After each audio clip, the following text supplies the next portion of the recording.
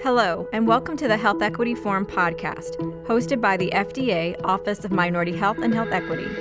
I'm your host, Rear Admiral Richarde Arrojo, the Associate Commissioner for Minority Health and Director of the Office of Minority Health and Health Equity at FDA. This June, the office is proud to join the FDA and HHS in celebrating Pride Month as we continue our work to support and advance the health of LGBTQI+ communities. In this episode, I will be speaking with Dr. Peter Marks, the Director of the Center for Biologics Evaluation and Research, or CBER, at FDA. The center is responsible for assuring the safety and effectiveness of biological products, including vaccines, allergenic products, blood and blood products, and cellular, tissue, and gene therapies. Dr. Marks and I will discuss the recent FDA guidance on recommendations for evaluating donor eligibility using individual risk-based questions to reduce the risk of human immunodeficiency virus transmission by blood and blood products. Dr. Marks, welcome to the Health Equity Forum podcast, and thank you so much for being our guest today. Nice to be here today. Thank you. We'll talk more in depth about the recent changes later in this podcast, but I think it might be helpful for our listeners if we first take a step back and examine the history of blood donations. Can you speak about the history of blood donation eligibility requirements? So blood donation eligibility is based on a set of questions, and it's also, blood donations are also undergo tests to make sure that the blood is safe. And the tests are actually quite good. But the questions complement those tests to help us make sure that the blood supply is as safe as it possibly can be. And so we've asked questions as part of blood donation for many, many years. And when HIV first came on the scene, we actually didn't know what it was when it first came on the scene. And in 1983, we started to have deferrals based on questions that were asked. Those eventually, once we understood that HIV caused AIDS, turned into a set of questions around deferral for blood donation that focused on men who had sex with men because those were the individuals who were most at risk for HIV. There were also some other groups that were deferred from donating because of the risk of HIV. And over the course of time, those questions were refined somewhat, and they evolved with time from what was an indefinite deferral for men who had sex with men to, in 2015, it progressed to a 12-month deferral based on the available science at that time. And then in 2020, it evolved further to just a 3-month deferral because the science had shown us that deferral interval kept the blood safe. So that combination of questions asked plus a very, very good testing system is what has been used to keep the blood safe. Thank you for that background, Dr. Marks. Of course, in May, the FDA finalized new recommendations for assessing blood donor eligibility. Can you tell us about the announcement and provide a quick overview of what has changed? So, based on the emerging science, we have been able to move to what is now an individual risk assessment.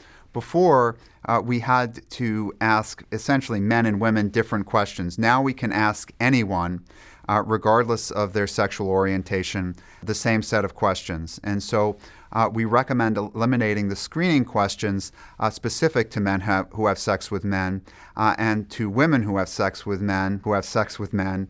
And instead, we recommend assessing donor eligibility using the same individual risk-based questions relevant to HIV risk for every donor, regardless of sexual orientation, sex, or gender. After 2020, the FDA facilitated and funded ADVANCE, which stands for Assessing Donor Variability and New Concepts in Eligibility. Can you tell us about the purpose of that study and the results? Yes, thanks. It's a great question. That study was developed by a group of organizations, including community organizations, advocacy organizations, some academics, and actually the blood collectors to try to understand whether we could move from a deferral based on time and sexual orientation to one that was an individual risk assessment. And it involved examining behavioral and biomarkers of HIV risk in sexually active men who have sex with men to estimate the proportion of the study population who would not be deferred for higher risk sexual behaviors and who might be eligible to donate blood without any deferral. And so the study intended to evaluate the individual risk assessment strategies as an alternative to the time-based deferrals which we had in place for men who have sex with men. And it examined a number of HIV risk factors, such as the number of people who had anal sex and the rates of HIV infection among men who had sex with men who enrolled in the advanced study. And in addition, the study looked at the number of people that were using pre-exposure prophylaxis or post-exposure prophylaxis who were having sex with other men. So men who were using the routine things that we have now, PrEP, to prevent transmission of HIV. That's a really good thing, by the way. It's really important that people understand that even though PrEP is currently a deferral from donating blood, it's really important that people understand that it is a really good advance and that people continue to take PrEP if they're using it because as a public health intervention, it's a really important thing. And so we expect that the results of the advanced study will be published in scientific journals in the near future. Thank you, Dr. Marks. Let's jump back to present day and dive a bit deeper into the new recommendations. The new FDA guidance uses individual risk-based questions. Can you describe these new risk-based questions? So the intent of the individual risk assessment is to be able to ask everyone the same set of questions, regardless of their sexual orientation, sex, gender.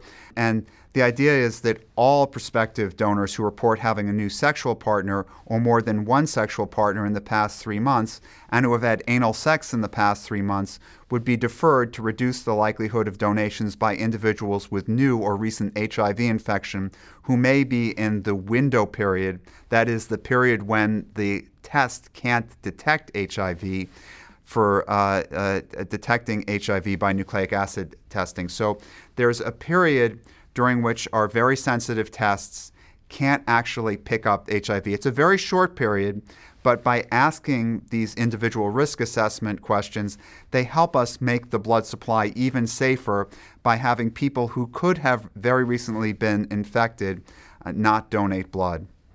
And additionally, under these recommendations, those taking medications to treat or prevent HIV infection, for example, antiretroviral therapy or pre-exposure prophylaxis or PrEP, or post-exposure prophylaxis or PEP, will also be deferred. And it's, again, as I've already said, these are really important public health interventions. And although these antiretroviral drugs are safe, effective, and really important to prevent the spread of HIV, they also cause it to be harder to detect HIV in the blood that's donated. And because of that, we have to ask people who are taking those not to donate. Now, that doesn't mean that people should stop taking those medicines to donate. If you're taking those medicines, it's because you have a reason to be taking them, and so you should continue taking PrEP if you're taking it. On the other hand, that's just a way that we can make sure by having people not taking PrEP that if there is HIV in the blood that's donated, we can detect it. So with the new recommendations, there is still a 3-month deferral in place for individuals who are considered at high risk for HIV transmission. Can you talk about the reasoning behind the 3-month deferral? Yeah, thanks very much. First of all, there are certain other conditions or situations like people who exchange drugs for money or sex or people who are commercial sex workers where there still is a risk, and we don't have the data to move yet to an individual risk assessment for those people. Additionally, there are other infectious diseases besides HIV, like hepatitis, that we have to make sure that we help prevent the transmission of. So that combination has led us to have that 3-month deferral in place for certain other groups. That's not to say that we won't have progress in the future to move towards other deferral intervals or other individual risk assessments for those individuals. It's just that right now we could only go so far with the science at hand. Is there an example of a donor risk questionnaire that the FDA will provide to blood donation centers? Yes, and in fact, there is essentially a standardized donor history questionnaire that's been something that we've had for many years. And as we posted our final guidance moving to the individual risk assessment on May 11th, 2023, we also updated our guidance on that donor history questionnaire, and that guidance is implementation of acceptable full-length and abbreviated donor history questionnaires and accompanying materials for use in screening donors of blood and blood components. And that recognizes as acceptable the standard full-length and abbreviated donor history questionnaires and accompanying materials that are prepared by the AABB Donor History Task Force. The AABB is a group of blood collectors that band together to work together towards issues around blood safety and blood supply. And if anyone's interested, those donor history questionnaire documents are accessible on FDA's website. Well, Dr. Marks, I think this is a good place to wrap up our discussion for today. Thank you so much for joining us for this very important discussion. Thanks so much for speaking today. I also want to let our listeners know if they would like more information about blood donation, they can visit www.hhs.gov/giving=living. For more information about the Health Equity Forum podcast series, visit our website at www.fda.gov/health-equity. While you're there, check out our library of resources and sign up for our newsletter. Also, don't forget to follow us on Twitter at FDA Health Equity. Remember, working together, we can create a world where health equity is a reality for all.